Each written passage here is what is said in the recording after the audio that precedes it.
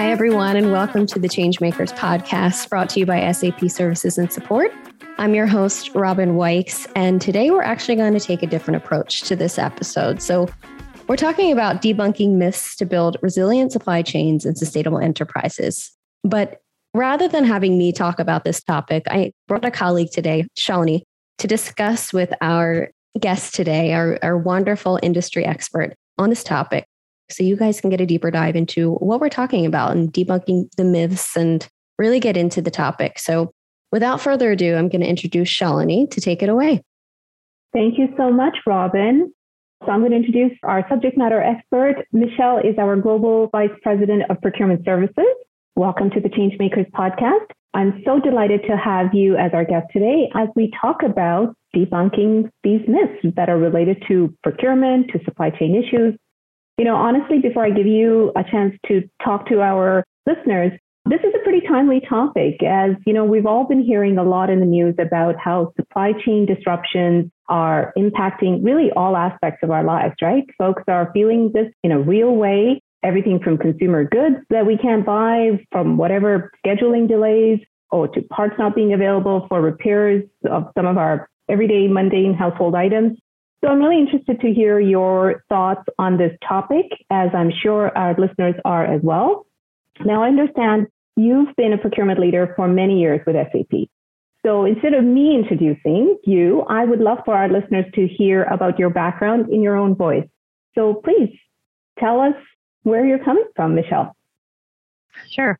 Thanks, Shalini. And thank you for having me today. It's a pleasure. So I started my career right around the time that the internet was sort of becoming available to all. And so I was always in these roles where I was driving change by leveraging new technology. And first it was around transforming customer service models and then opening up digital sales channels. And then I moved into the sourcing space where we were running online auctions for the first time. And I remember we were working with suppliers who really didn't have good internet connections. Those are obviously the days before smartphones became widely available. I then moved from there to work on more operational procurement processes and got involved in the move from on-premise solutions to cloud solutions. And it was around that time that I was introduced to the power of the business network and the collaboration opportunities that we have within trading partners. And I believe that today, this is still an area of opportunity where we can still do so much more. But over the years within SAP, I've managed different teams. But the one thing that's kind of always been consistent is that these teams have been focused on how to make the customer's journey to the intelligent enterprise easier. And when I say intelligent enterprise, what I mean is businesses that use advanced technology and best practices so that they can be more resilient, more profitable, and more sustainable. I personally have typically focused on areas related to procurement and supply chain, sometimes touching a little bit of finance. And I've worked very closely with customers across different industries, different geographies, and really in different phases in their transformation journeys. That's great, Michelle. You know, and thanks for painting that picture for us. So as you were talking, I was listening to you. I was thinking about how far we've come, right? Not only from those initial internet days that you talked about, but just from a technology perspective as well, but how we think about business, how we think of operational success. So it's no longer, as you just said, it's no longer just about the economic bottom line, which, yes, is still really important, but it's also about collaborating with our business partners and customers as we work in a more connected way, and our successes as organizations are really linked, right, and integrated. So we're really dependent on one another. So with that said, help me understand what it is that you're hearing from customers these days. How would you frame their top concerns that sort of prevent them or make them hesitate when they take on those procurement or supply chain transformations? Yeah, for sure. So today, supply chain and procurement professionals, they have a lot on their plate. So the traditional goals of spend management or managing cost, that's still there, right?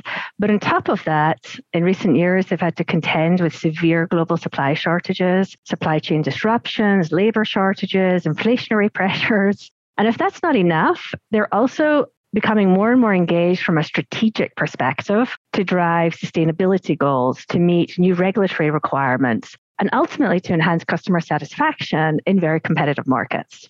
So with all that going on, it can be really hard to know where to start on a digital transformation journey. Yeah, absolutely. And I hear you. Customers are in a tough spot, right? They have all these pressures, as you've just outlined. So with these concerns that are weighing on them, how are leaders such as yourself and SAP Services and Support in general addressing these concerns? What are we doing to help alleviate some of these pressures? Sure. So my guidance to companies is always start somewhere, right? Now, the benefit of our cloud solutions is that they allow companies to innovate faster. But rather than talking about implementation programs in the traditional sense, I usually start the conversation with what is the value that needs to be achieved? And then how do we create a roadmap of activating that value on a more continuous business as usual manner? So let me give you a concrete example. If a company is open to using our tried and tested best practices as their starting point, we can have new solutions up and running within weeks. If, however, we start with a blank sheet of paper, it can take months or even years. The second thing I advise is perfect is the enemy of good. So rather than building the final version and waiting on a perfect end-to-end integrated process before even using the solution, start with a subset of processes. A subset of processes that will have immediate impact, and then over time, roll out more capability and activate more value. So it's a little bit of a mindset change, and it also means that you need to establish a support model so that companies can be continually improving and expanding the capability of the solution. Now, with cloud solutions, we typically release new features every single quarter. So it's really important that companies have a process to evaluate these features so they can then activate the most impactful ones in a more ongoing iterative approach. Now, the benefit of this approach means that you actually collect end user feedback real time. So if it's necessary and you need to tweak some processes or some configuration decisions, you can tweak them as you go and therefore maximize the end user satisfaction, which is, of course, more and more important in today's world. Mm-hmm. The third thing that I talk about is we must never underestimate the impact of the change on your trading partners, because it's not just a technical change, but a business process change. And you must put yourself in the shoes of your trading partner, engage them early in the process, and treat them as a stakeholder. I often see that people forget to treat their trading partner as a stakeholder early on in the process. And what happens then is that later they do receive the feedback that maybe processes aren't optimized or questionnaires are repetitive or whatever. But as a result of this feedback, they then need to go back and do rework. So in order to get it right first time, engage them early. Yeah, I that makes a lot of sense. If I were to paraphrase the key points that you made, this is what I heard. So one, start somewhere, right? SAP Services and Support teams are really here. And you were talking about that earlier, about the, where we meet our customers in their transformation journey. So with our support, SAP Services and Support, we're here to help articulate and help define that value, that the business propositions that the customer or our organizations want to achieve. And then we can help them build that roadmap to get them there, right? Yeah. I think this second thing I heard was, which is an interesting one, you said perfection is the enemy of the good, right? For those of us who are perfectionists, I think that might be hard to take, but I hear you. Start small, start with a subset of processes that will help get that immediate impact, and then expand, right? Roll out more capability that allows the organization to build on its successes. And I guess, would it be fair for me to just say that what this allows organizations to get up to speed as it adopts to new processes and new ways of working? So it's that adoption component as well. Absolutely. And then the last thing I heard was really, I know you said it in a different way, but I heard empathy, right? Put yourself in the shoes of the supplier and the business partners. If I may, I would also just add that, SAP Services and Support are here to really partner with our customers at every point of their transformation journey, regardless of where they start. I'm sure we could continue this conversation, and perhaps we will in another episode. But for now, I would like to leave our listeners to think about the insights that you've shared. So, Michelle, what would you want our listeners to take away from this conversation? What are the 3 pieces of advice that you would give our listeners and our customers? Yeah, so Shalini, I think what I would say is number 1, embrace the cloud mindset. Accept that it's a journey, it's not an overnight change. Number 2, I would say change needs to be continuous and incremental. Build upon what exists already and improve it step by step. And then thirdly, I would say companies typically have the same objectives, but different priorities. So whether they're driving a business transformation or building a resilient supply chain or creating a sustainable enterprise, we can learn from each other. In summary, I think SAP offers companies solutions that are very focused on achieving business outcomes.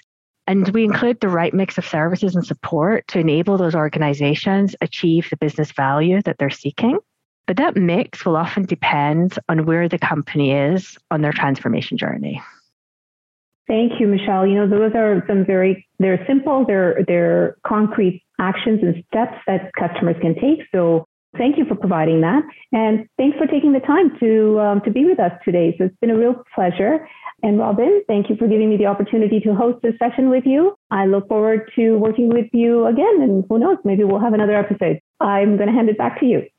Yeah, thanks so much, Shalini. And thank you, Michelle. Thank you both for being here and having that really timely and relevant conversation for our listeners. I know it's a topic that really everyone is itching to learn more about. So for our listeners, thank you so much for joining us for another wonderful episode of the podcast. And if you're interested, we will be putting Shalini and Michelle's LinkedIn pages in the description so you can follow along on their LinkedIn to learn more about SAP services and support, specifically in the procurement space. And we'll also have some additional documents that you can take a look at to learn more and really get involved and kind of inquire further about the procurement space within SAP services and support. So thank you both again for being here, and thank you for our listeners, and everyone take care and have a great day.